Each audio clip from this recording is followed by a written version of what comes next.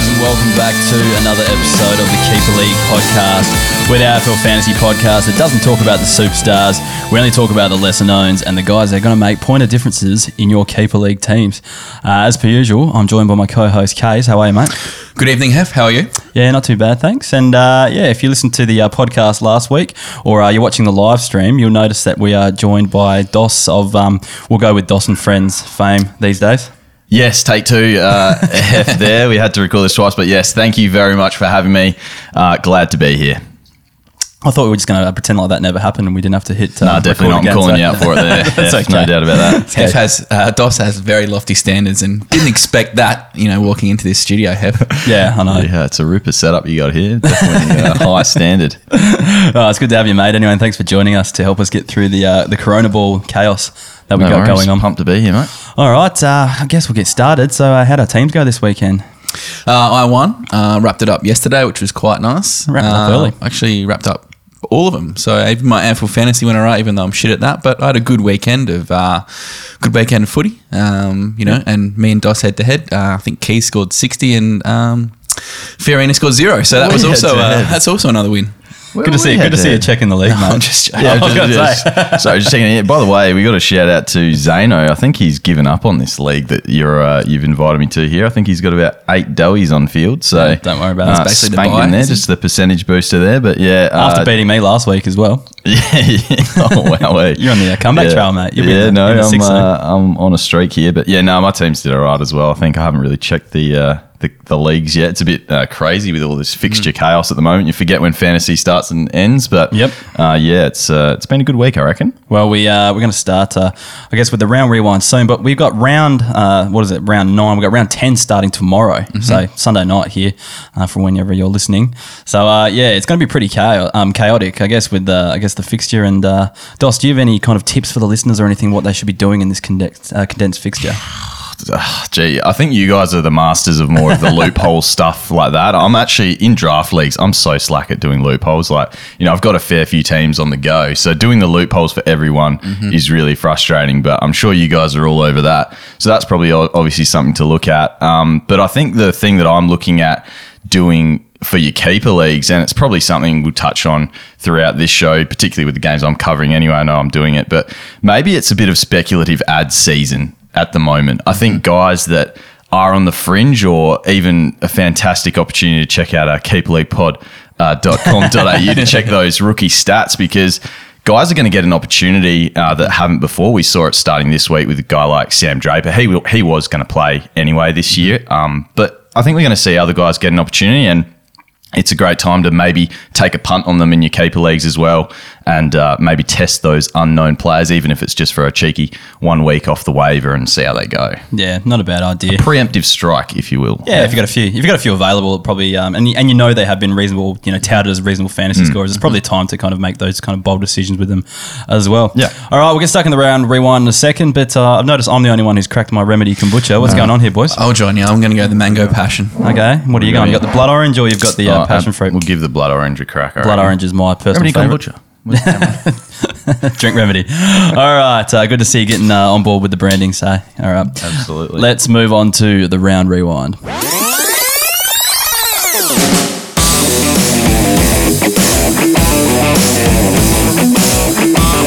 All right, on to the round rewind now, boys. I've actually remembered to hit record into this transition, so that's good. And we'll get started. So we're going to let our special guest take it away with the first game of the round, which was last Wednesday night, Western Bulldogs versus Richmond. Dos, what did you think of the game? What are your takes, and who are some players that we should be looking at? Well, it was a pumping. A few games this weekend were, but we started off with a bit of a pumping. The Tigers pumped the Doggies, and they possessed the footy, which probably they haven't done a heap this year, but they played that Mark Happy game style. Beautiful for fantasy numbers, not great for the Dogs. So, I mean, I probably wouldn't take a heap. That's probably something else we need to think about this year in particular that maybe we're not thinking about. There's so many I feel like there's so many one-sided games when it comes to scores, and sometimes you just got to take the good with the bad. So the Dogs in this one, you might have had a stanker score from a guy like Lipinski, someone else like that, and I think you've just got to take it on the chin and hope they don't get dropped for that performance. But you just got to take the good with the bad this year, unfortunately. But is it going to be good going forward for the Tigers? Are they going to do this possession-happy game plan a little bit more? It's probably something to look out for. But I remember in the post-game show, Shai Bolton. How do you guys say it, by the way? Shy. I say Shy. I say Shai as well. The few of the commentators going with the Shai. Which means that we're probably right. We're probably on point there. Yep. So Bolton and Cochin, when interviewed post-game, said that there wasn't a plan put in place to possess the footy for that game. So it wasn't something that they came in to do. They just happened to get those possessions. So, I wouldn't necessarily bank on them playing that game style every week. But they did have 31 more marks than the Dogs and went at 77% efficiency by foot, chipping it around. And it helped guys like Marlon Pickett, who scored 64 points. A few people getting frustrated with him in Absolutely. the fantasy classic formats as well as your draft leagues in that sort of M8 slot there. But he looked way better playing actually on the outside rather than getting those CBAs. I saw him start on a wing and really was using the combination of his contested work, but on the outside, and then just getting that uncontested silk as well. So I really liked the way he went about it. Only 60% owned. I'm sure a fair few people dumped him off. And I'd be willing to just take another shot just in case they keep that possession-happy game plan. It was chalk and cheese from him last week to this week. Like the week before, he looked almost uninterested and, a bit standoffish around some of the contests. But, yeah, he definitely played a hell of a lot better. And potentially it's when the Tigers are on top and really dominating, he might come out to play a bit more. But, we've always talked about him not being potentially the best fantasy scorer, more of a super coach play. But, look, if the Tigers keep going well, I think, as we see, most people are playing better when their team's playing better too. So if the Tigers keep progressing, he could be one to definitely add. All right. The next bloke here, Dos, is you're a bit of a fan of this guy. Big fan. I mean, we're in a bit of a fantasy group chat, and you can't stop talking about this guy. Who are we talking about? Derek, this is another one I'm struggling with the pronunciation, but Egmalesi Smith or Egmalese Smith? Which one are you guys sitting on? Well, the commentators were saying Egmalese this week, so it was probably Egmalesi then. I'm just going to go the egg. I just call him the egg. The Eggman, the Walrus. I'm a big fan of him going forward for keeper leagues. This year's probably going to be a very bumpy ride. He's getting low time on ground. It's really his first ever crack at the elite level, and he's 22-year-old, so he's not your fresh spring chicken out there, but 22 is still young enough to develop a heap. And really this game, I think I messaged the group chat we're talking about saying, gee, he's looking like he's going to get dropped next week. The defensive work rate is not there. But it's all his offensive work rate. And I think that's all the Tigers are asking from him. 453 metres gained, which was second only to Jaden Short for the Tigers, and only 70% time on ground. So that's huge numbers in those limited time. And he scored a 52, which isn't setting the world on fire. But this year, that's not too bad for a 22-year-old. I think he's going to be a super nice option when Hooley retires as well. Seems to be a good character off the field as well. Moving on, because I don't want to spend heaps of time on this game, obviously. Sydney Stack, 46 in just 67% time on ground. Replacing Jack Graham looked like as that pressure midfielder. Jack Graham was leading the pressure acts in the last few weeks. And then Sydney Stack came in, had a game-high 21 pressure acts, 7 tackles. He was a pretty nice option last year. Are you guys still high on his long-term prospects? I mean, playing as that midfield role would be nice. Low time on ground, though, hard to tell, but... Yeah, I'm definitely off him after this season, I guess. He did look good last year. He was playing that kind of half-back, almost up to the wing role where he was, racking up a bit. And with Ellis going out, I expected way more from him this year. So for me, I've really gone cold. What about you, Case?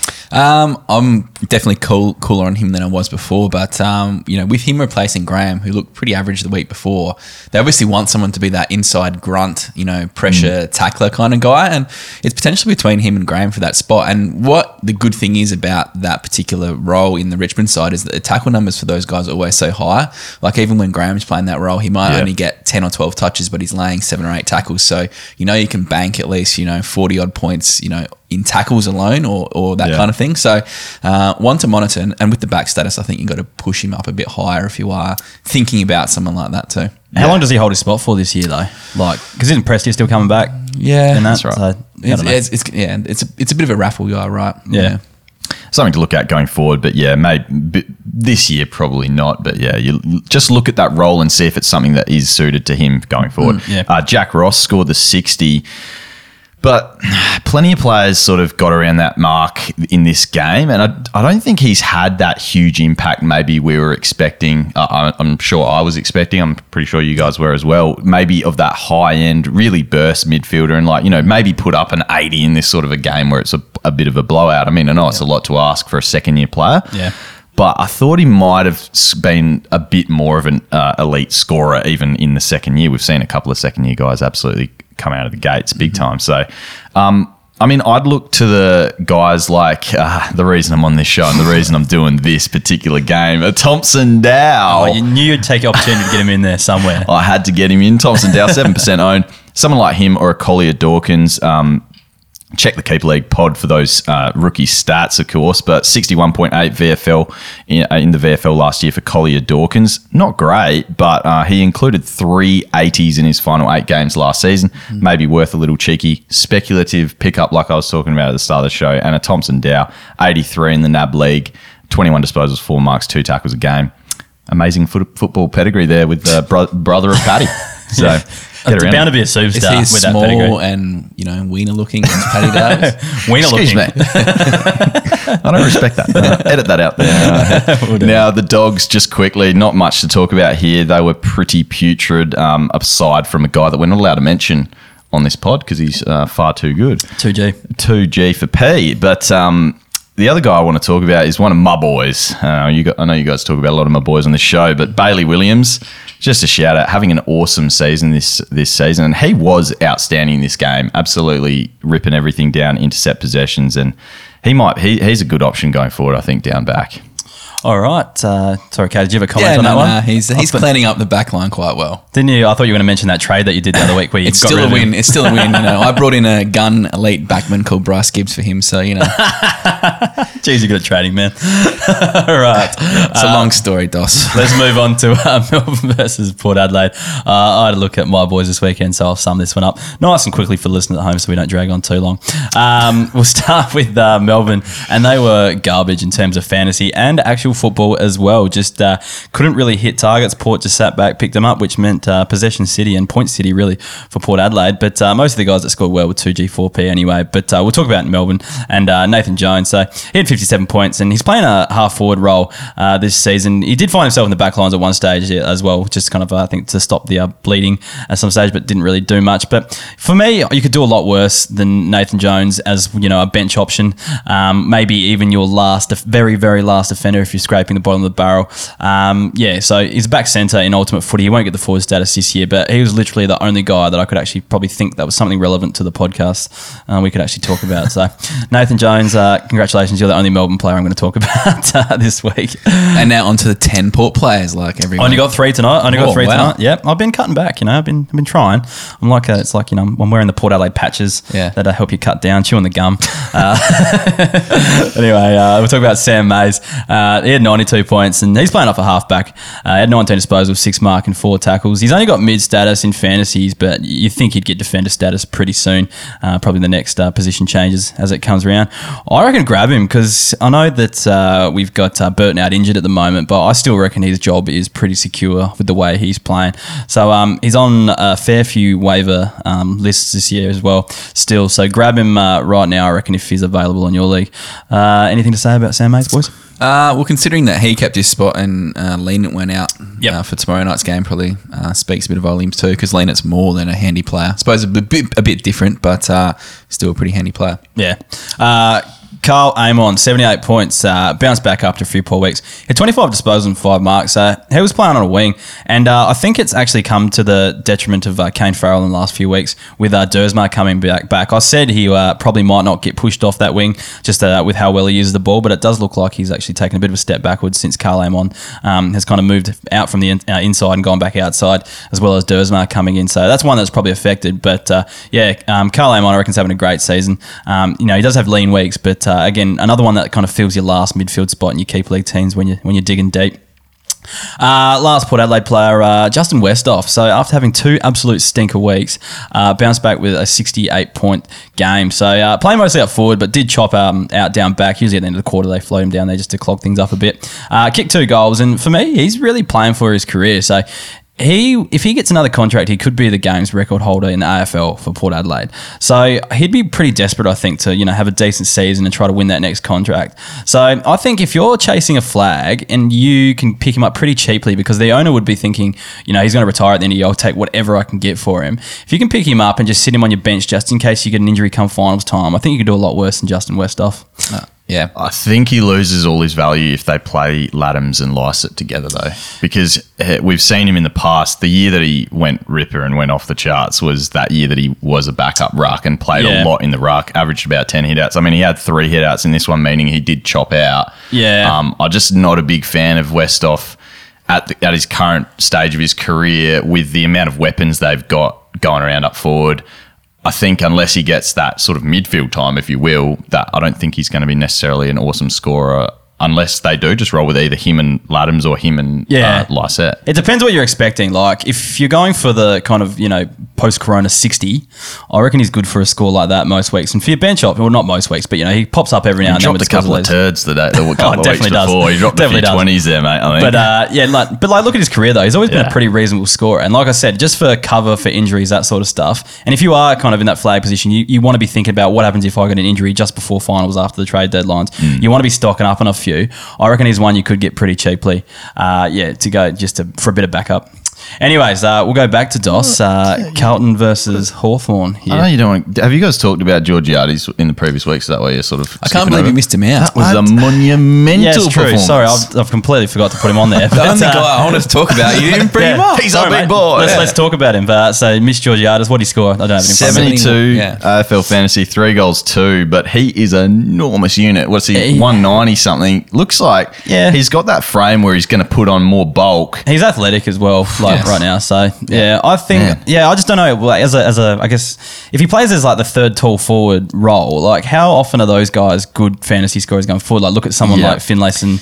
But he's got more tricks. Like you look at him and someone like Luke Jackson, and even though Jackson didn't touch it much on, like their ability to grab the ball off the ground so cleanly at pace, and like for guys that are close to 200 centimeters, I think that him, the King boys and stuff like that, they're a completely different kind of forward that we haven't seen yet for a while. Like Finlaysons and those guys, they're still a bit lumbering. They're still, a bit of a classic key forward. But I think these guys have so many strings to their bows. Wouldn't shock me if he does mid stuff in the future too. Just throwing that out there. He's got that sort of frame that looks very Jared Berry-esque, except even maybe he's taller than him as well. So I mean, I'm not saying he's the next Jared Berry because obviously he's got a goal scoring he's the knack. next Paddy Cripps. Oh yeah. Obviously, he was. He's 18, I think. He's not even 19. He's so and he didn't even play footy last year. He's a monster. Yeah, so he's out with a knee. Genuine beast. Yeah. All right, now we'll move on to Carlton versus Hawthorn. All right. Well, Carlton clearly struggling without their best player, Paddy Dow, at the moment. It was an insane turnaround, though. They were up by 31 in the first quarter, Carlton, and then they kicked the first 5 goals. And then, because I was listening to the radio for the first little bit, and it was bang, bang, bang, bang. Then as soon as I was watching, it was all Hawks. It was just nonstop Hawks. I think about tail end of the first quarter till the end of the game, they just dominated possession. And it was just all Hawthorn. So I think it was one of those games where for Carlton, it was only Cripps and Curnow that stood up again. And I think that's still a concern going forward. We thought in the last few weeks other guys stood up. Obviously, their recruit, I'm blanking, Jack Martin, obviously stood up as well in this one, but he was sort of that mid-forward. But guys like that they were expecting to come through, I think Will Setterfield had a really quiet game in this one, 31 fantasy, 8 disposals, 1 kick, 7 handballs. He's a guy that they were really hoping to come through. And I'm genuinely saying this, I think they're still trying to find that mix, and it wouldn't surprise me if a guy like a Paddy Dow gets a crack in the latter parts of this season. A guy like Matt Kennedy too, and now he's getting probably beyond the ownership that we're talking about here, 79% ownership. What's with coaches when a guy plays a good game, and there's plenty of guys that we're going to talk about on this show that are like this. Yep. Has a ripper first game back, 76% time on ground. And I think that was probably due to a few injuries that happened. Then the next game, 63%, 65%, 66%.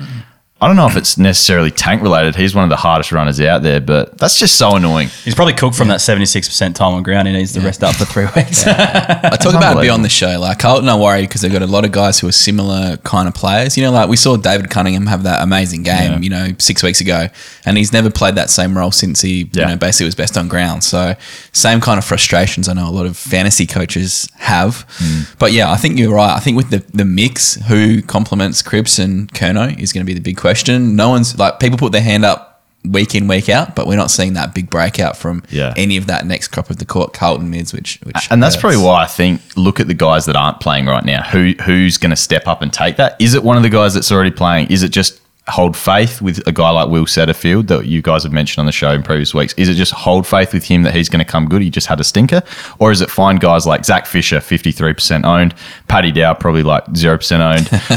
Just on Paddy Dow, do you think he's actually a chance to play for Carlton in the practice match this week? Or do you reckon he'll be one of those players that they dish off to the other team and help fill in like Gold Coast have been doing the last few weeks? Well, he did Randy didn't play for Gold Coast this week, apparently. He played filled in for another team. They've sent him off on the trade block already. Hopefully he can find a new place in the off season.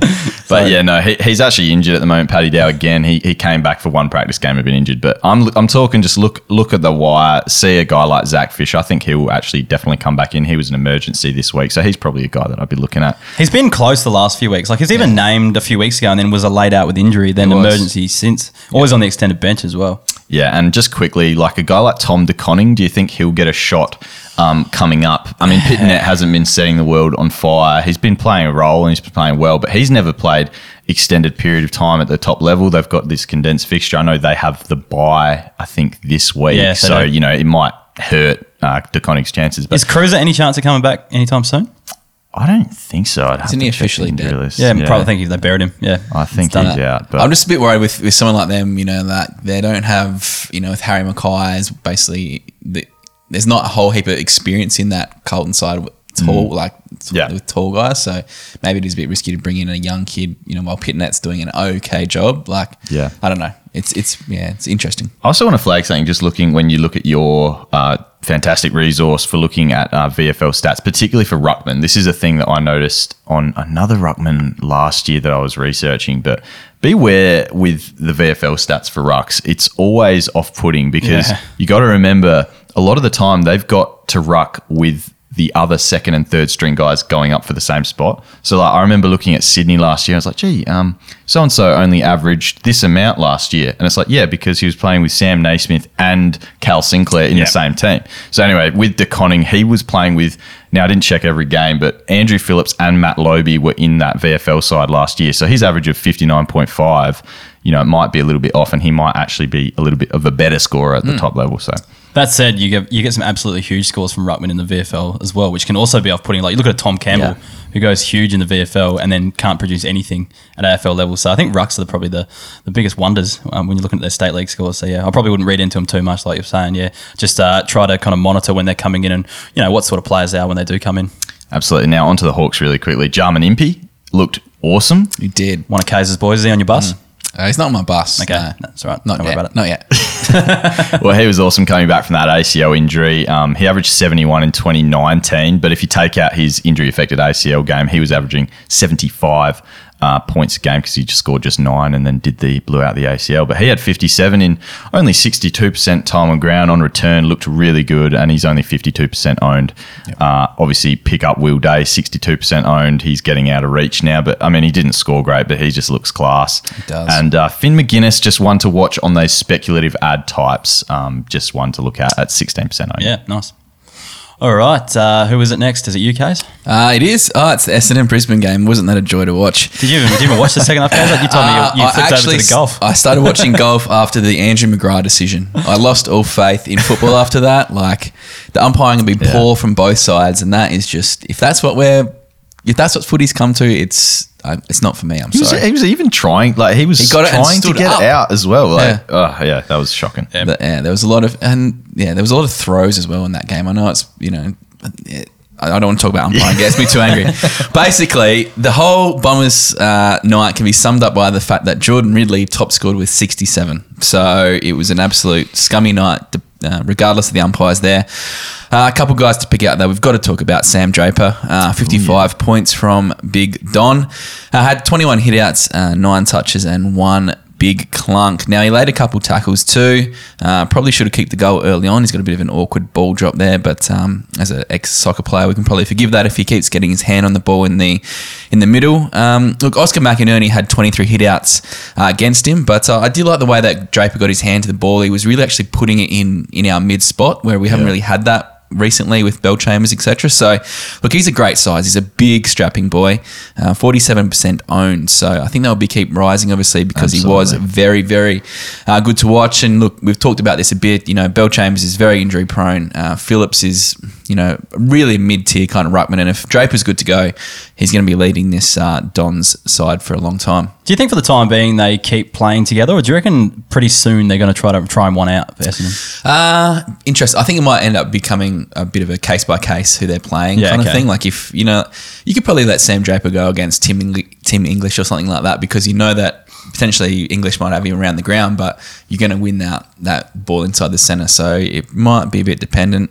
They probably didn't need to play Bell Chambers against Oscar McInerney. So the fact Draper, I thought Draper might be the chop out just on his opening game, but he started that first centre bounce. So obviously played more ruck than Belcho in this one, it seemed anyway. So the other thing is Essendon have no tools at the moment. We're depleted with injury. So that's another reason why Bell Chambers might have played. The other guy is Tom Cutler. He's on my bus, Hef. He only had the 40 points. He started the game all right and very much faded until the last quarter. But I was watching him closely. He was running really hard up and down the wings. We just couldn't get it to him because we couldn't hit a target all night. But 11 touches, no tackles, which is very disappointing. I want some +4s, please, Tommy Cutts. But I think he'll be better off for the run. The Bombers need some of that drive. We were very stagnant, very chippy around, and that's not how we play. But I think at 54% owned, he could be a real sneaky ad because the Bombers have no buys coming up, which we know. So if you are playing through the buys and you're not taking your averages, you need the guys that are playing. We know that Tom Cutler has a massive ceiling, and I think he'll be better off for the run. 40 in a game where the top score was 67, it's not the end of the world as well. That's a bit deceiving on your waiver if you say, he scored 40, that's trash. But when 67 was your top score, it's probably more like a 60 in a game where the top score's 90. Which I'd be happy to take. But we'll go on to the Lions, who are super impressive. Now, the 4 guys I'm going to talk about are all defenders. Now, we're talking about taking stats out of context and that kind of thing. The Roos went nuts against the Crows, so you probably don't want to, think about those scores too much because the Crows are absolutely shit. But in the same way, saying that the Lions absolutely dominated us out the back line. Now, it's Alex Witherden. We'll start off with him. 93 points, returned from the dead, not cited since round 1, which a decision that's left a lot of people scratching their heads, especially us fantasy coaches who, either kept or took him quite high in drafts. But look, 25 touches with 20 of those being kicks. It's just an absolute fantasy coach's dream come true. Uses the ball super well as well, 84%, which is, I think it's been a bit of his knock. I think previously, which is why Rich has kind of jumped him over the last few months. I think it's more the defense. Yeah.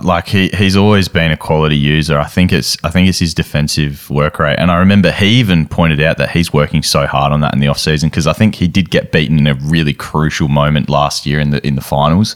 And I think it's stuck in Fage's memory. That's why I think he's struggled to get back in. I think he's got a moment stuck in his head. But I feel like he just doesn't like him. And numerous issues. I think you're saying it's a fantasy coach's dream seeing a guy come back. I reckon this festival of footy, as they keep calling it, it is almost a fantasy coach's dream because we get to see these guys that they have to play the guy. Like I'm sure Fiorini's going to get another game in the next couple of weeks out of necessity. And guys like Witherden coming in, Sire, Constable. Yeah. It's like, true. We're forcing you guys to play our ballers. Yeah. It's like, get them out there. Yeah. It's been great. But look, it'll be hard to see him lose his spot going forward. He was very, very impressive the other night. Zach Bailey, 82. He's continued his super hot run of form. Had 16 touches along with 7 marks and 5 tackles.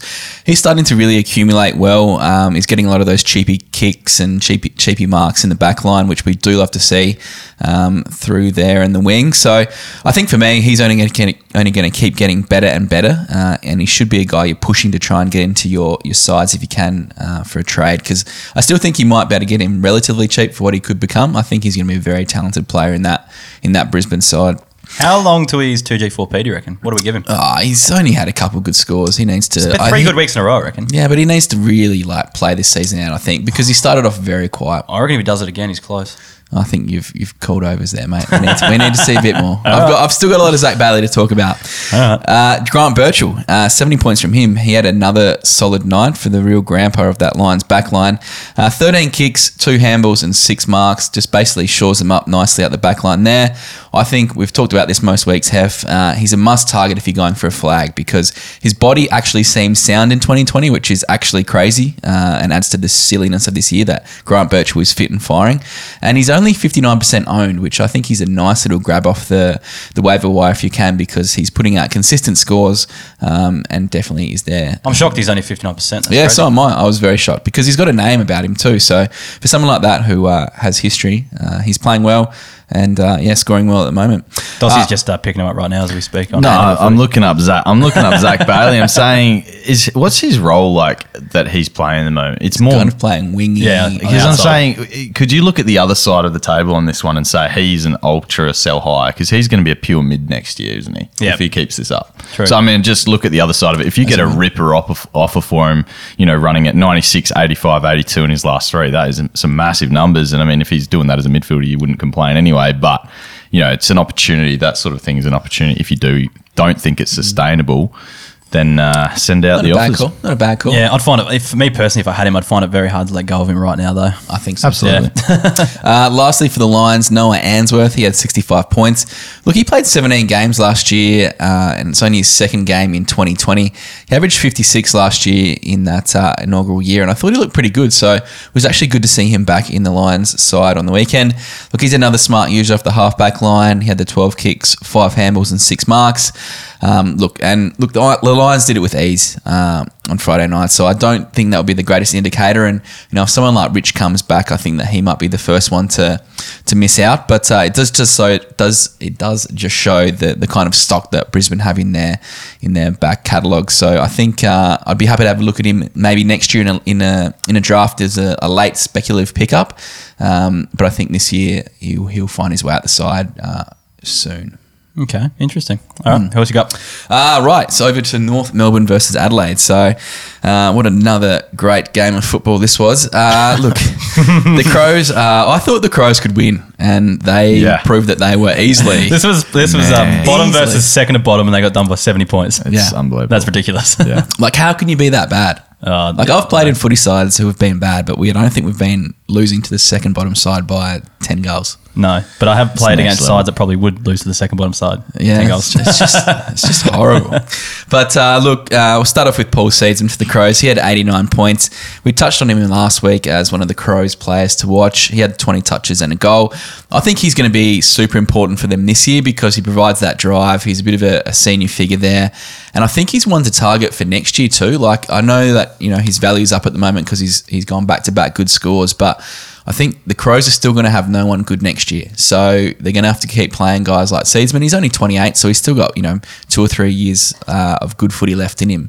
I think that you might be able to get him maybe a little bit underrated, I think, because I think that his scores will naturally improve as well. We've seen that he can score big on his day. Yep. So I'd be kind of keen to have a piece of Paul Seedsman for 2021. Just with the midfielders they got out as well at the moment. I can't see him moving anywhere, and I can see him scoring this pretty consistently. Yeah.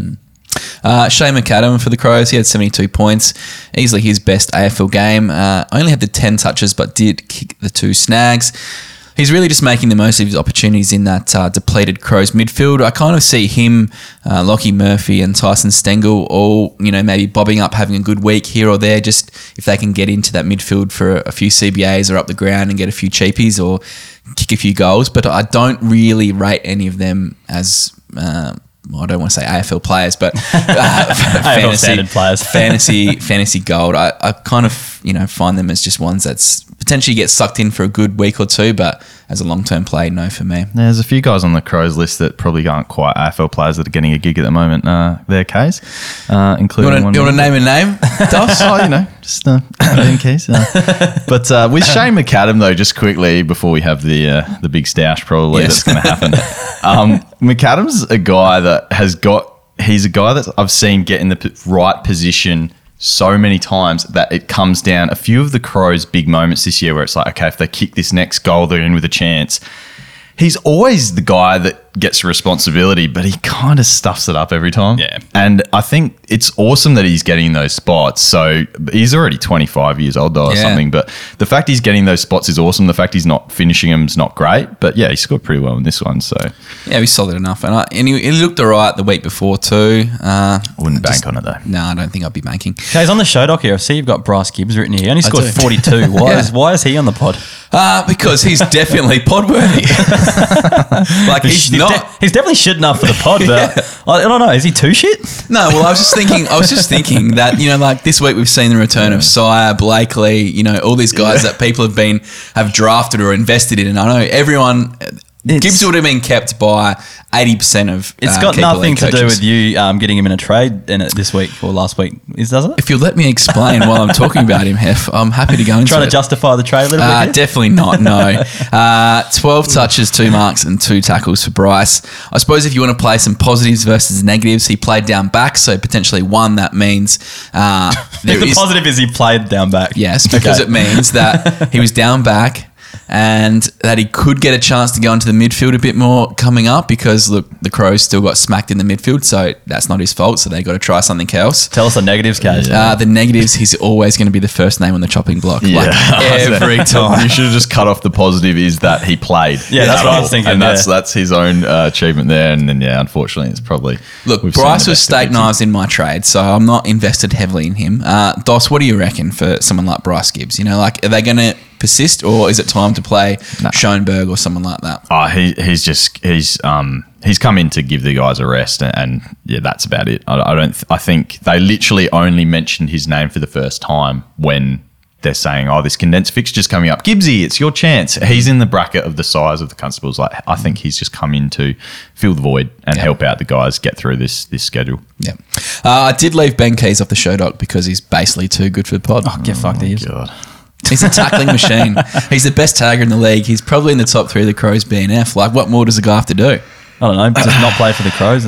Well, he's playing, and unfortunately, there's another guy who has a boy here on this pod, and he doesn't play the AFL. All right. Well, I've got my argument ready. Are we allowed to do this? So, do you still want to stay? Or? Are we allowed to do He's this? ready to go. Go. I've right, let's got do my it. debate. Come on. I've got my debate ready. You've got Let's go. your doc ready, I'm guessing. So, All right, just keep it within under 5 minutes here, boys. okay. If your main argument is that the reason he's not good is that he's not playing AFL football, I pose this question from a keeper Yes. perspective. You are the keeper league. We are. We are. league pod Yes. here, I believe. Yes. Just because Kieran Jack, Jared McVeigh, and Ben McGlynn were playing ahead of Tom Mitchell, did that diminish his keeper value long term? Just because Jack McRae got benched and subbed out by Brendan McCartney because he was winning too much pill, did that hurt his keeper value since then? More recent examples, we've got Witherden on the weekend or Blakely just moments ago, showing that perhaps it isn't them that's the problem. # due out. So if your argument is that Keys is playing and Fairbairn is not, it's a bad argument because it's the Keeper League pod, not the outlier single season pod. So I've got a few comparisons here in my completely unbiased Keys versus Fairbairn comparison. The averages this year, 64.3 for Fairbairn, 61.4 for your boy, Ben Keys. Keys, he's got the worst fantasy average, 0.6 more handballs per game, more contested possessions, more tackles. So I'm doing the positives for Keys. More pressure acts. It's actually pretty impressive. He's top 10 in the league for pressure acts. So I'll give it to him. Do you get points for that? And he's got more games under his belt. Fairbairn, better fantasy average, more disposals, more kicks, more effective kicks, better kicking efficiency, better kick to handball ratio, more marks, more meters gained, more uncontested possessions, more intercept possessions. And again, better fantasy average. Case. Opportunity, no, at the moment. We'll allow that. But look, I'll give it to you right now. Keys is doing okay. Fairbairn, long term, this is a Keeper League pod. Keeper, Fairbairn, Keys, mid next year. No, thank you. I'm just going to chime in with they both suck. So let's just move on. Fine, and I didn't have a can argument written down. I wasn't expecting this barrage, but well done, Dusty. You've got me thinking about my boy now. Ambushed him there. Yeah, I'm actually rattled. But I'm happy to bank his 61 points from the weekend. I had more, but this is going a little. Question. All right, we'll just quickly, and we'll finish off. Where would Fiorini go next year? To play to get get a game. I honestly think he'd be gunning Carlton because he'd be next to Patrick. This Cripps. is where everyone goes though when they can't get a game. I understand. I mean, Adelaide, he'd be absolutely dominating right now. So imagine if they were in the same side next year. Oh, Keys wow. and Fiorini. That'd be fantastic. You guys would buy memberships. I mean, I was just looking though at the stats in terms of where Keys is at for a fantasy player though, and realistically, like it is for me, I think it is just a one season wonder. Yeah, look, if he can keep this forward status, which he won't next year, is going to be the issue because he's almost going to be unretainable as a mid only. But look, he's tackling, he's doing those kind of things. You're enjoying it right now. I'm enjoying it right now. You see, it's funny because like everyone in the fantasy world, like you're the keys guy. Like you literally are the keys guy of the fantasy world. And it's been a great 2020, guys. You're just rubbing it in everyone's face. It's been a great 2020. Now, hurry up and talk about the next guy because this is becoming one of my boys. He might even be on the bus. He's gone.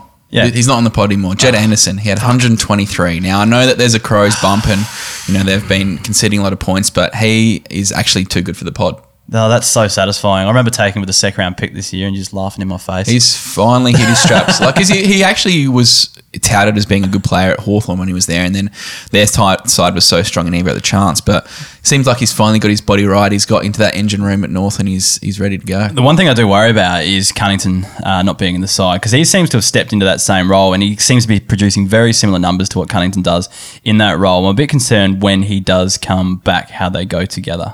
Yeah, and Jed Anderson, when Cunnington's in the side, tends to be a 60% time on ground guy. Yeah. He's getting 75% even in the limited game time right now. He pumped out that huge score in that time, so that's no worries. But Jed Anderson's always been the tease. And he's leading the team in contested possessions in this game, which is Cunnington's role. So, I mean, his back's pretty cooked anyway, though, so he might get an extended run here with the Godison. Yeah. I was wondering if you're going to drop that.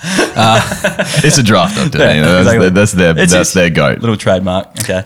Luke McDonald had 118 and just took the piss. I can't believe I'm saying this, but he had 35 touches, 8 marks and 2 tackles. Now, talking about guys who don't get time on ground compared to guys who do get time on ground, McDonald had 94% time on ground on Saturday and averages 89% over this season. So he's obviously absolutely flying and rock hard fit. So look, I'm not a massive rap on McDonald, but he has played a really good last 3 weeks. And look, those time on ground numbers do make for good viewing. But look, as a defender, and at 53% owned, I still think there's potentially a chance you could take him with a bit of confidence, but I'm a bit wary of that Crows bump.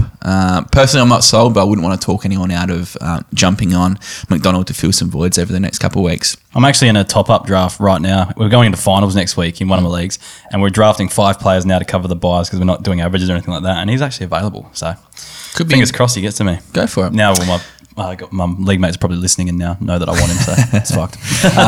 Ben McKay had 91. Look, he's done what his twin brother hasn't been able to do this year, which is put up a good score. He had 15 touches, 8 marks and 7 tackles. Now, another one I'm probably not expecting this every week, but he was handy for my fantasy classic this week of my bench. But look, tall defender like that, they'll have their good days. I think it's another Crows bump there. And lastly, LDU. If we're talking about speculative ads, I think he'd be my speculative ad of the week.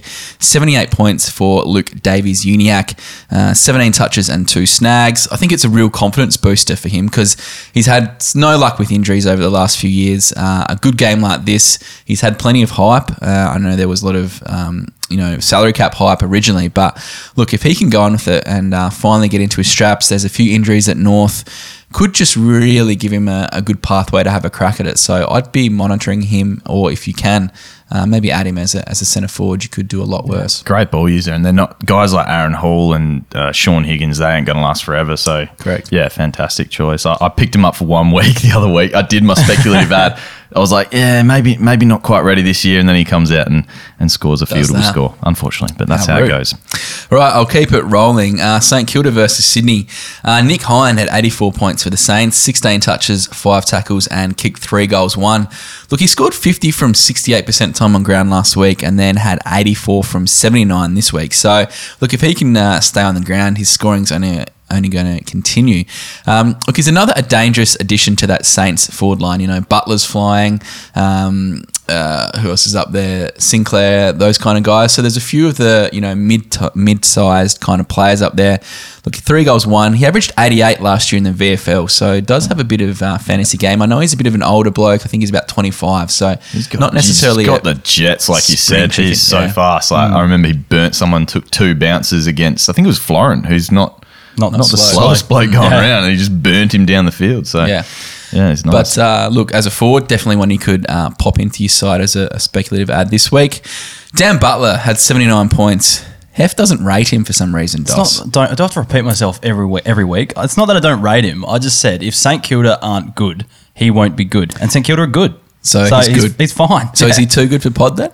He's getting close. He's a tackling machine. He kicks basically 2 goals each week. What's his average? I don't know off the top of my head. It'd be solid. He's only had a couple of bad scoring weeks. Yeah. I reckon he's close, Case. Yeah. I might give him one more. Hang on 1 second. He's been a massive surprise back this year, though. 66.6. That hasn't updated yet, though. So he'd probably be close to a 70 average, which is an 84 average. Yeah, definitely. It's up there. It's close. Very close. Yeah. 1 more week, Hef. All right. Shane Savage. He had 67 points and was a late in for Seb Ross and probably would have outscored Seb Ross, I think, on the weekend from what he's been dishing up this year. 14 touches, 13 of them being kicks. Played a bit up forward and a bit down back. Even slotted in 2 behinds. But look, with injuries and rotations coming up, he's been an 80 average player for the last 3 years. Now, with a bit of opportunity, you know, we might see a few guys rested. Obviously, Seb Ross didn't quite get up. At only 40% owned, I wouldn't mind just getting him off the waiver wire if he does hold his spot for this week, because he's got plenty of pedigree as a good scorer, always kicks the ball, could easily slot back into that Saints defence if he needed to, or kind of play a bit more, you know, wing up forward role. So he's one I've actually got my eye on too if I was playing the waiver wires. Lead meters gained for the whole St Kilda outfit, but I think he, by the looks, only went by 57% by foot. So it's probably not the guy that they want to keep giving the pill coming out of the back line. Not a huge fan of Savage myself, but yeah, I mean, another ultimate tease, I reckon. Always looks like he's almost about around the mark to be a fantasy What's jet. What's wrong with an 80 when he plays, he scores. That's the thing. So if you like him, you like him this year. But I was never big on Shane Savage this year, and I think I'll stick. I do agree that 80 is really solid. Like, he's someone you'd pick up. I guess if you just want someone each week who would do, you know, get you that mid 70s to the low 80s, that kind of score each week. But he's like, this is it. And you just don't know how long it'd be sooner or later. As soon as someone like comes in with better foot skills or whatever. Yeah, I'm not saying it's a long-term play. I'm saying the next 3 or 4 weeks are going to be a real hard slog for some fantasy coaches. And if you got a guy who can come out and, you know, score an 80, like, lock him in. Yeah, you take that. Yeah. Will Hayward, he had 75 points, and he's actually almost getting reversed horsed. So Horse has put him in a better spot for scoring, which doesn't happen ever. Like, think about it. They put him in the back line, and he's started to rack up some numbers. So he's had 2 good weeks in a row. On the weekend, he had 15 touches, 6 marks, and 4 tackles. He's got some mad skills. He's got some good speed. I really like him as a player. He's just never been able to offer anything fantasy-wise because he's been stuck in that, you know, forward pocket role. So look, he's 23% owned, and if the position change that he's gone into stays, I think he's one you could definitely add because he's got some value going forward. He's only, you know, 22, 23. If he ends up being that kind of, you know, speedster off that half back line, I reckon he could be one that could be very handy for your side. Yeah, with Hewitt out as well on the weekend, wasn't he? So that could have seen a bit more of a bump there. Do you think, though, like, do you ever worry that sometimes if a player gets too good, like, Horse just might just drop him for no reason? Do you reckon that's a legit chance? Absolutely. It's science, isn't it? How about Ryan Clark? How I think last week he was looking like a genuine. It was like, oh, he's up and about. Here he goes. He's finally hitting his scoring straps. 28, I think he scored. Yeah. Ryan Clark. Yeah. That's a very Ryan Clark thing to do, I will say. No, we just blame it on Horse, though. It's Horse's fault. Yeah, we can do that. Or Horse giveth, Horse taketh away. I don't say it. James Rowbottom, 72 points, 16 touches, 6 tackles. He's really starting to deliver. Look, obviously, no Kennedy, no Hewitt, no Heaney in there, some more midfield time for him. He just looks like he's got a real hunger for the footy. I'm big on James Rober, second-year player. He's only going to get better and has plenty of strings to his bow. 7 clearances leading all for Swans, so it's exactly what they need right now. He's a jet. Speaking of guys getting horsed, case. Speaking of guys who just maybe are not even good enough to be talked on this pod. Come on. Jordan Dawson, 56. Come on now. Is he ever going to be good? Like, he's very good. Why isn't he scoring? He's the best. I was going as far to say he's the best. Yeah, we're on the same page here. No, he's a gun. He's not being put in a scoring position, and I was always skeptical when the rules changed to being shorter quarters and that it wasn't looking he was going to be playing sort of that friendly wing role where, I think Jordan Dawson honestly would be the perfect fit to be that Lockie Whitfield role. Not the Lockie Whitfield. He's never going to be a Lockie Whitfield. Nobody is. He's a gun. No, I've got it down. It's on record. You're saying that he's going to be Lockie Whitfield. Yeah okay. You'll cut that up. Selective editing. You'll cut that up. I'll make that sound like you've just said that. Yeah. But he has the tank to run up and down the ground and use his elite kick. He's got one of the best, if not the best, kicks in the comp, as Sydney claimed on their Twitter the other week. Yeah. But anyway, he's not putting it together, in which case, if you're allowing him to be on the Keeper League pod, I say buy low. That's buy low on the Jordan Dawson. If you owned him, if you're a hef and owned him, what are you doing? You have to hold? Holding. I'm holding, yeah. Absolutely. I'm holding and just hoping he either gets unhorsed or he just starts playing a role that is more suited to him. He's elite users. Teams eventually always want to find a way to get the ball in their hands. They're going to want to get the ball in his hands more and more as time goes on. But they've got Mills and Lloyd. Do they need a third? He is the best. That is the issue though as well. That's a genuine issue where there's just too many mouths as well. Yeah.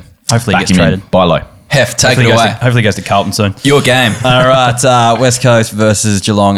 Watched this at the mighty Walkerville Footy Club because my internet dropped out and couldn't get KO up and running. Was not free there, so I said to the missus, sorry, I have to go to the footy club and watch this one, and she was understanding, so it was nice.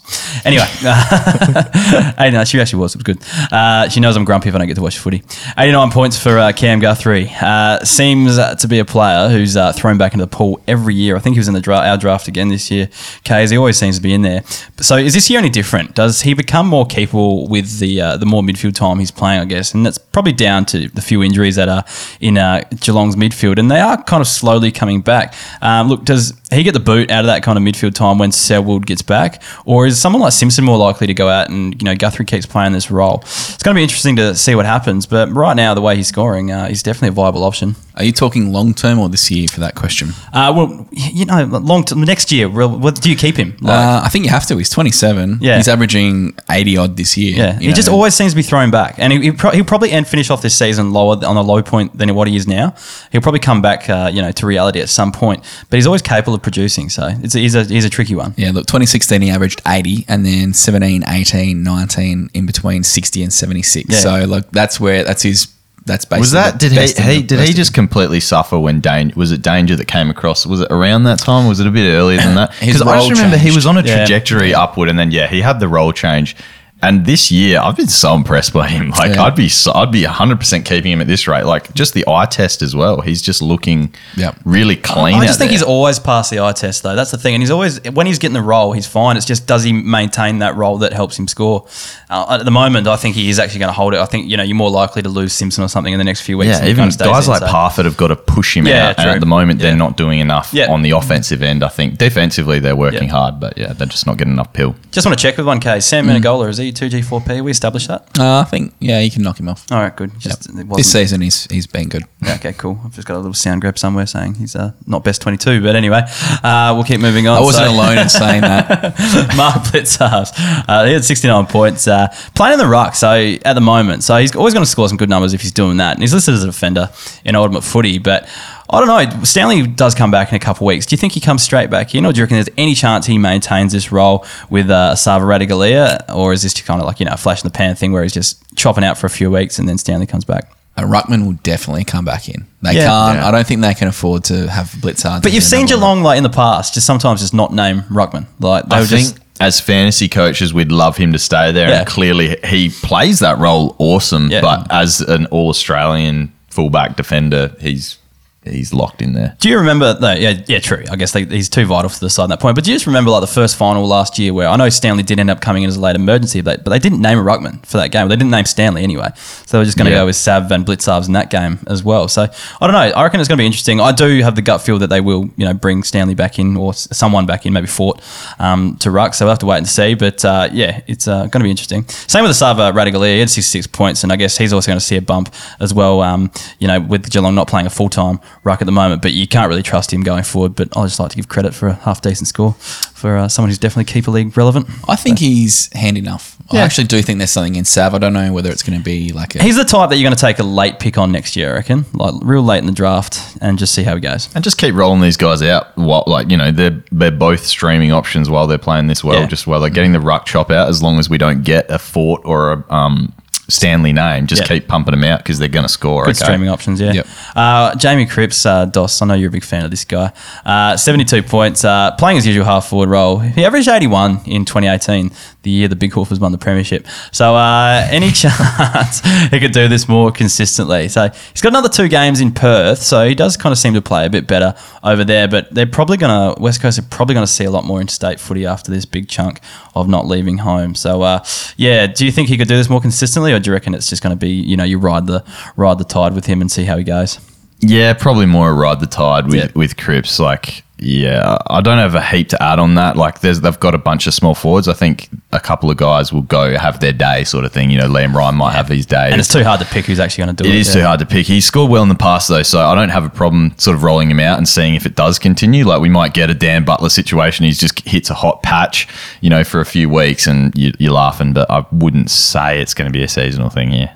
All right, and last one for West Coast. I've got Josh Kennedy. So he had 56 points, but kicked 4 goals there. I reckon get on board him as a streamer and get him on your field, especially while he's playing in Perth, because he seems to be scoring pretty well. Kays, you got your hand up. What do you want to say something? Why is Liam Duggan not in this show, Doc? Because he's 2G, mate. Is he officially 2G? Nah, I don't know. I've been pretty rushed on this, to be honest. 74 points, and he's the 15th best backman in the last 5 games. Maybe he's 2G, yeah. He's flying. He's close. He's gone 69, 77, 78, 68, 74, and no one even knows who he is. I just feel like I can't say anything. Yeah, exactly. I don't feel like I can say anything more about him than what we have over the last few weeks. He's just playing that same role and he's scoring well. So good. Yeah. Can we tick him off? One more. Okay. All right. Oscar Allen too. I don't know if you mentioned him in previous weeks. Yeah, my goodness. Yeah. The ruck chop out's probably going to be there for 4 or 5 years, and then he's going to just light it up. Yep. All right. Last couple games. So this afternoon's game, Gold Coast versus GWS. Benny Ainsworth, 78 points from him. He's borderline 2G for P for sure, but he bounced back from a poor week last week and basically played the perfect half-forward flankers game, just minus the bulk goals. So had 14 touches, 9 marks. He was just that perfect lead-up small forward today. Very much Toby Green-like when he's on fire. The only issue is he can't kick over 40 metres, it seems. He had a couple straight in front of goal shots from 45, 50 and left him short. But he's going to be a very, very good player going forward. He's got all the tricks, knows what the goals are, does everything right. So he'd be one I'd be really wanting a piece of because he's finally fit. We haven't seen that for a couple of years, and Gold Coast are going places. So I'm high on Ben Ainsworth for sure. Jake Lukosius, he had 74 points. Is he 2G for P yet? Because his if it's not based on ability or scoring this year, his trajectory is going through the roof. He reads the ball absolutely beautifully, takes the kick outs, uses the ball well by foot. His worst score for the season is only a 47. Wow, I wasn't aware of that. Yeah, so he's super consistent, got a very high floor, which is great. For me, he's a lock and load for 10 years. Do you reckon he's locked into this role for 10 years? Yes. You don't reckon he's going to go back to key forward? He's so good back there. There's no reason they wouldn't play him. I just feel like that's a waste. I think he played a little forward in this too. I think they rotated him around a little bit. So I reckon it is going to be chop and change a bit. But for his youth, I think for sure they're just going to keep rolling him off the back line, get him as that user. But I think for the 2G for P thing, if any of your listeners have him available in their league, he shouldn't be after this pod, and then you can wipe him off for 2G for P. In terms of prospects, maybe not scoring output, amazing scoring output consistency for this season, but like you said, for a 10-year guy that you're going to go keep. Lukosius is your man for 10 years. 100%. Will Powell had 58 points. He kind of caught my eye today, had 17 touches and 5 marks. Probably still a bit to improve on disposal-wise and probably just needs to fill out a touch more.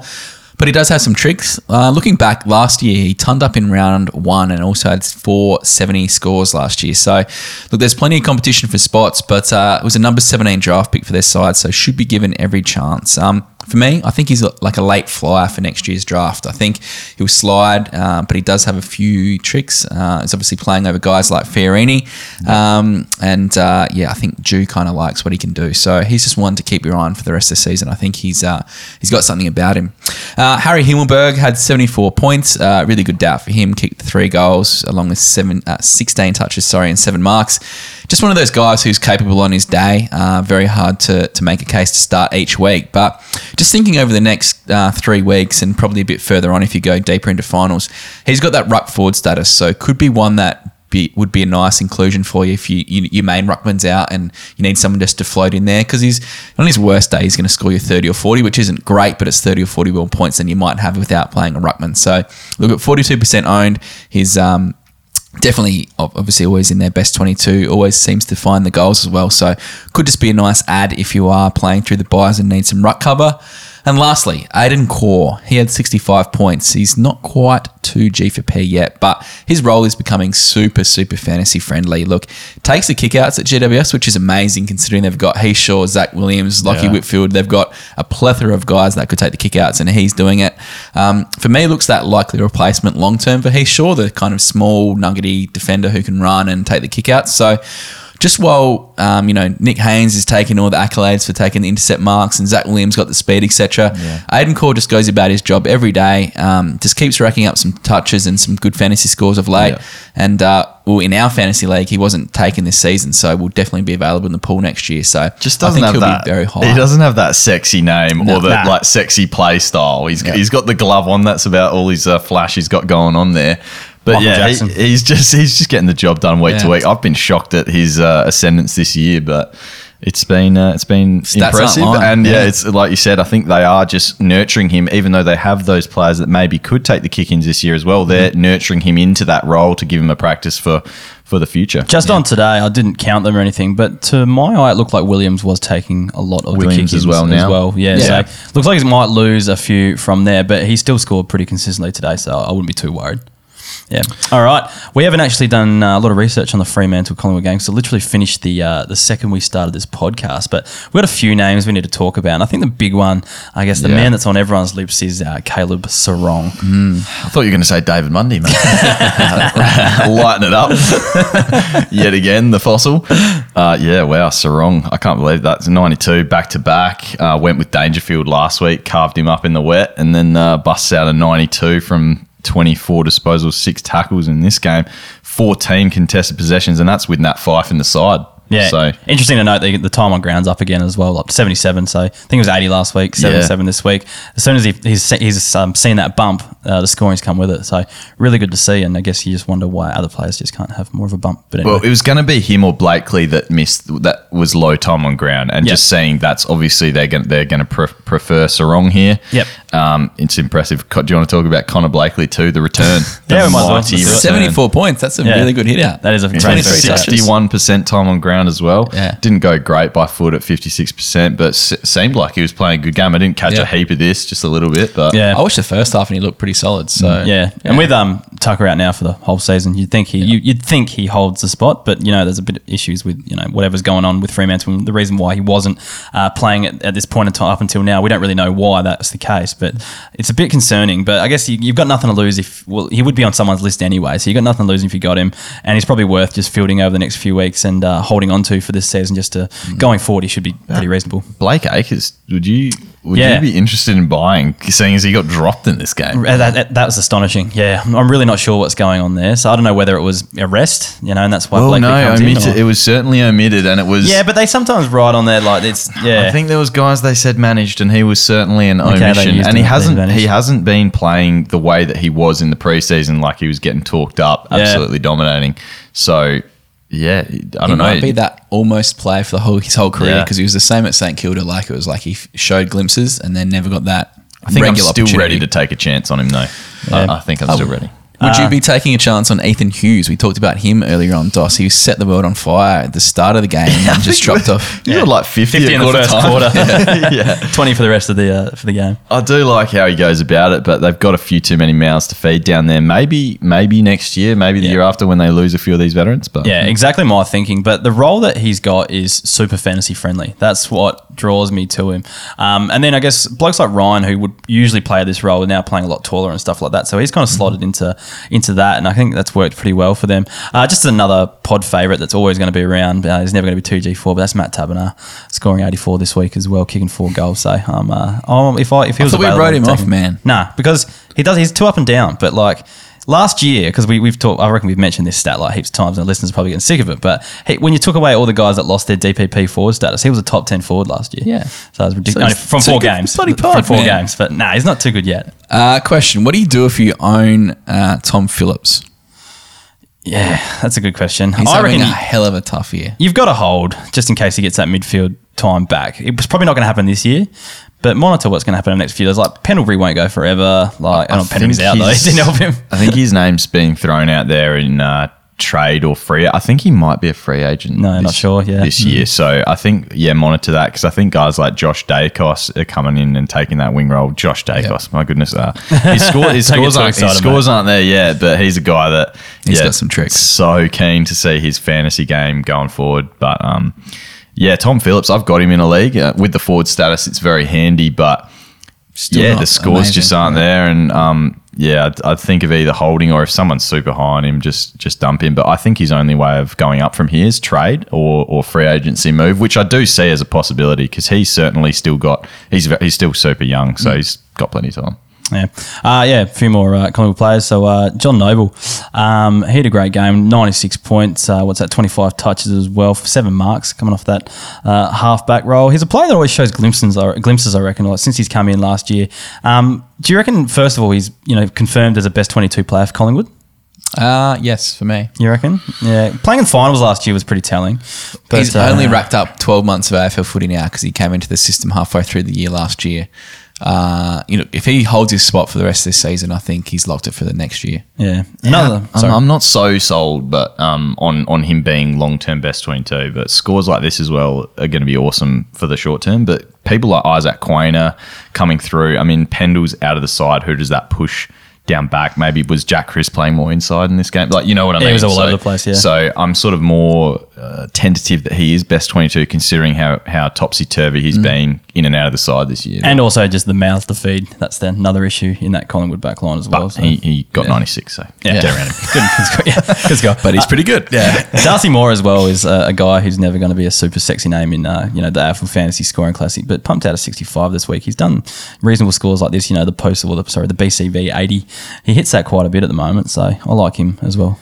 Well, yeah. Does Madgen or someone back in the side allow him to play the interceptor role that Jeremy Howe was playing as well, and sort of get A more little of bit that more, belt but he's ball? been doing it still without Madgen in the side as well. So I don't think it's a huge factor, but it definitely doesn't hurt. It helps. That's for sure. I think it helps, yeah. Definitely. What about Braden Sy? 40 points, kicked a goal early on. It's just a name that we're constantly quizzed about. That's all. Yeah, well, they even questioned that on the coverage today. Like, much maligned, not much maligned, but the guy that everyone always asks, where is he? He's finally here, that kind of thing. So, Well, I mean, how do we know what he's really like when you get 66% time on ground in shortened quarters? This is my issue with when you give a guy, inverted commas, a chance. It's like the Charlie Constable, what I said on the weekend. Chris Scott didn't deserve Charlie Constable to put his body on the line like that. He didn't give him the opportunity. He got another 50% time on ground before he got KO'd in the last quarter. I don't know, he's probably never going to get the time on ground. I just remember I said this on a preseason show with you, Hef. Sire, in that grand final, he had 21 touches in half a game, and every time he was near the ball, I was nervous that, because I'm a West Coast man, that he was going to get it, and he was using it, like, in my perspective, whenever he was there, he was going to beat our guys and win it. So I think he's still AFL standard guy. Kicked a snag in this one, had 13 touches, but didn't score well, didn't get the time on ground. Who knows? That wasn't a pre-season show, by the way. That was 3 weeks ago on the Wave Wire podcast. So Well, I have a goldfish memory. Your memory I is have shot. to- I You did have mention told you that. I You have did told mention you that. Awesome. All right, that wraps up the round rewind. We'll just give the membership a bit of a plug. So straight after this, we're going to record the Waiver Wire podcast. They come out usually every Monday, but they're just going to be coming out straight after the round at the moment while we get through the chaos fixture. But I'm still going to update the breakout tracker through this. The projections are pretty much up and ready to go already. So they'll be out either later tonight or early tomorrow. And then the AFL Fantasy scores for and against the free resource that's up on the premium resource section that tells you basically who's given up the most points, who's scoring the most points in all the positions as well. So we didn't actually get a new gold member this week. It's the first time, all pre-season we got through every round. First time we didn't get a sign up. So devastating. yeah, it's a little bit sad. But See what the DOS bump does. If we get like 10 next week, it will be all thanks to the golden tonsils. must be. Might have Oh, to, yeah. might have to become a regular because with all that time that you've got. Throw my name in there and you don't get a discount. That could be a code. Yeah, well, we can give away a code DOS 10%, 10% yeah. off your DOS. Anyway, Actually, while I remember, I just want to give a shout out to our friend DOS, Hef. He gets a bit upset when we talk about DOS and it's not DOS. that's right. Yep, sorry. There's a DOS intruder, is there? Yeah. No, there's an actually original DOS. You're not the real I'm DOS. the OG Yeah. DOS. Yeah. I'm the imposter DOS. So a big shout out to the OG DOS. Shout out to the deserves OG it. DOS. Actually, yeah, saw him on the weekend, and apparently his housemate gets real confused when he keeps hearing DOS playing on his podcast and thinks it's talking about him, but it's not. So anyway, yeah. Sorry, DOS. Speaking of getting nothing, we got no podcast reviews either, so we got none to read out. But if you've got 5 minutes to jump on the Apple account and give us one, we'd really appreciate that. And yeah, we'll read it out in the pod if you do get around to it. So anyway, let's move on to some listener questions.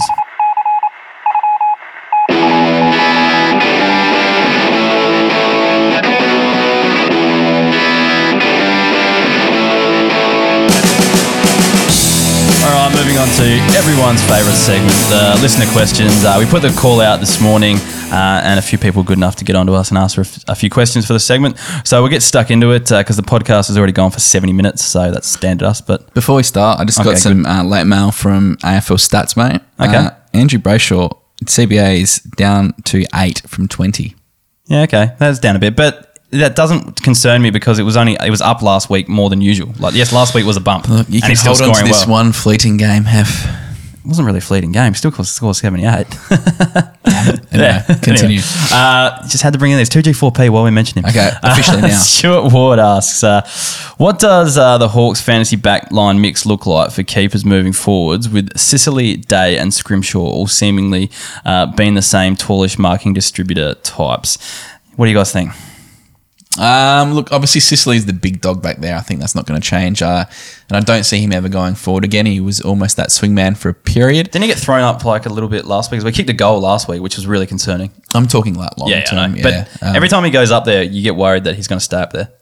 If Hawthorn can get their forward line right with like Lewis, Patton, O'Brien, kind of like they're going to be potent enough up there anyway. I think that Sicily's much better back there.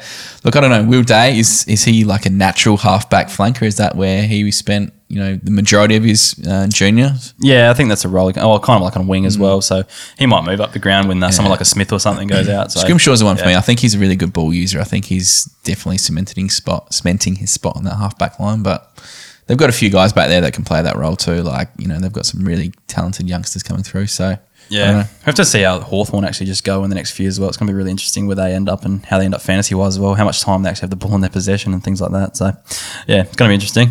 We'll move on. Scott Ridquist asked, do you see Darcy McPherson getting back to some more decent scores? So, Dos, you're wearing the Gold Coast Yeah, mate, jacket I've got here. the Gold Coast jacket on. You're obviously here. the Gold Coast expert. So Yeah, I'm the Gold Coast expert, and I had Darcy McPherson as a burn man this pre-season because he tends to only score well, at least last year when we were recording CBAs. Whenever he got the CBA bump, he scored well. Whenever he didn't, he scored bad. I just don't think he's necessarily going to be a good scorer as a forward, particularly when they have goal sneaks like Isaac Rankin, a leading goal kicker like Sexton, those guys down there, and even a Ben King now, where he's either going to have to kick bags as a small forward to score well, or he's going to have to lay a ton of tackles or get a few marks up the ground. I just don't think his role at the moment is in that vein. And even a guy like Ben Ainsworth, like you're talking about, I think he's a better option.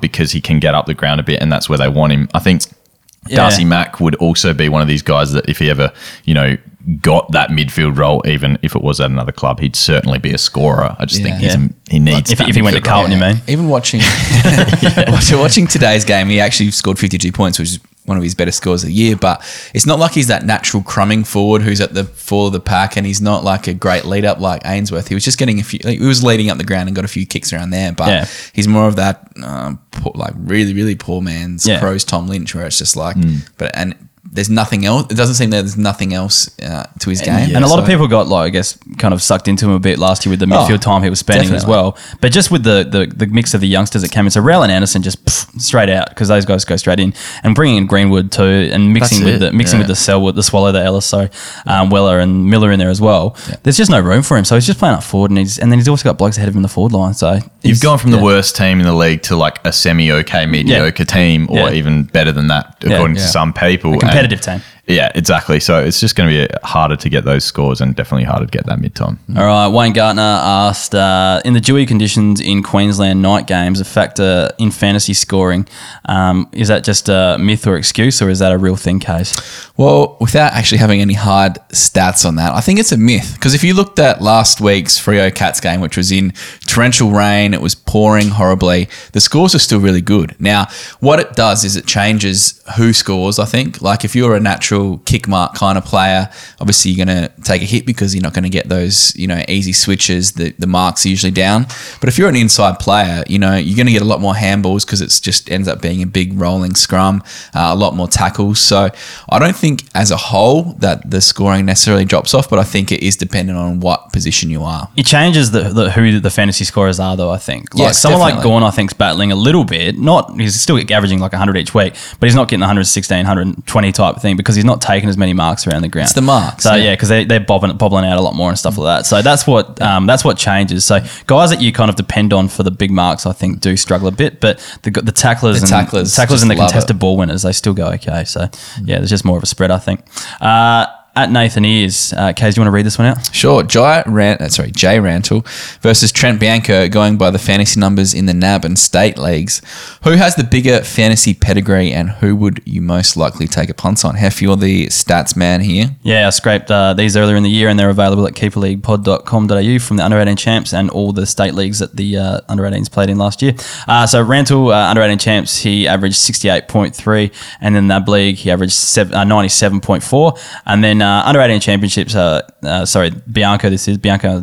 At the under-18 championships, he averaged 75.7, and in the NAB league, he averaged 103.5. For me, I reckon I'd go with Bianco. Just plays that kind of roaming halfback role, possession getter at the underage level. Rantle's got more of the winger type who scores fine, but doesn't get as much of the ball as their inside counterparts, and they're a bit more dime a dozen. These are kind of outside players, I think, as well. The only thing is, being at Collingwood, there is probably like an abundance of those kind of defenders that do come out of there. But I think long term, he does play and I think being a defender is probably just a bit more valuable than being a winger in keeper leagues as well, because you want. Am I right in saying he's a Caleb Daniel type guy? Like, and not in terms of like obviously be that. I thought he was a short little tacker. I don't know. I've never actually seen him. I've just looked at his numbers. I thought he was a shorter sort of. 176 is probably not as small as I was thinking, but that's still pretty small. He's very light framed, light frame player. So that's the sort of guy that he'd be Caleb Daniel light, if you will, taller Caleb Daniel light. Knowing that he's that height, maybe not. I don't know. You don't see guys that small go that well that often, except for Caleb Daniel. So,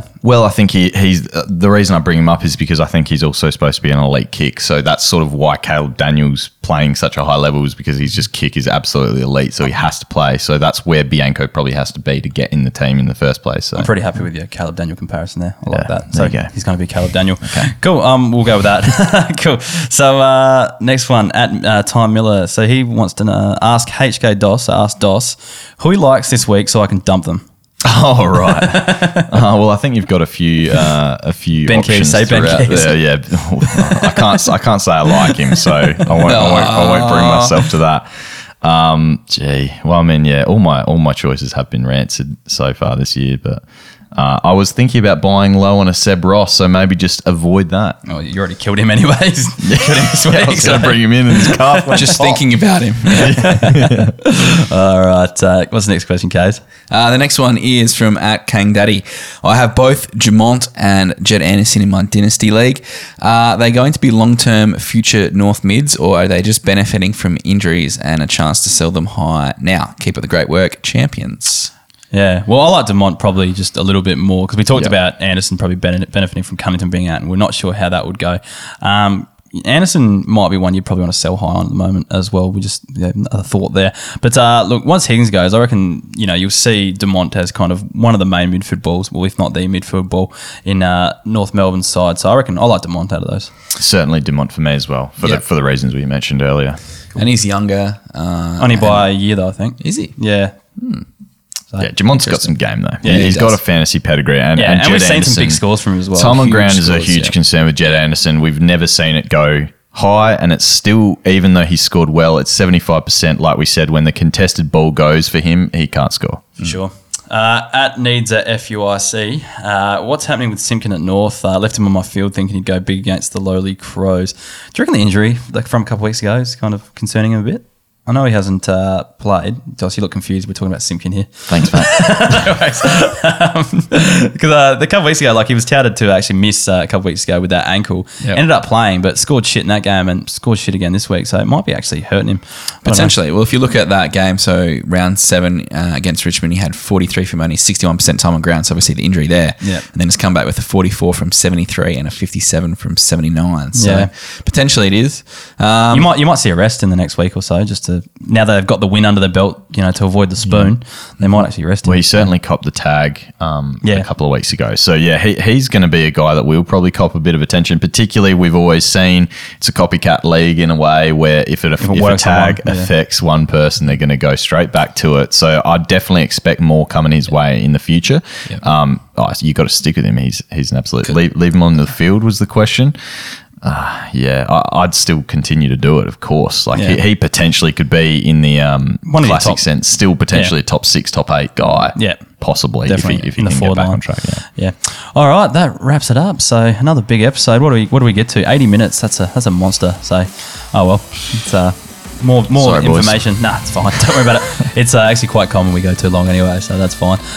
We'll wrap it up there. Make sure you get on our socials at Keeper League Pod on Instagram, Facebook, and Twitter, and not TikTok for too much longer by the sounds, because Lucky I never got a TikTok. Scotty Morrison's going to give that one a flick soon as well, following Trump's lead. So don't bother getting on that one, I don't reckon. But follow the other ones, and the membership stuff. There's a link in the description to all those as well. So if you're keen to have a look at those, check it out. Thank you, Doss, for joining us this week. No worries. Thanks for having me. Good of you to come all the way down here to Angle Park. Don the Suns jacket. Exactly. Do my argument for Fiorini. I knew even that I though would have worn my son's scarf. No, I could have got around it together. Should have worn your Crows gear to get around Keys, but anyway. I need to go find a keys badge. That's my thing to do this week.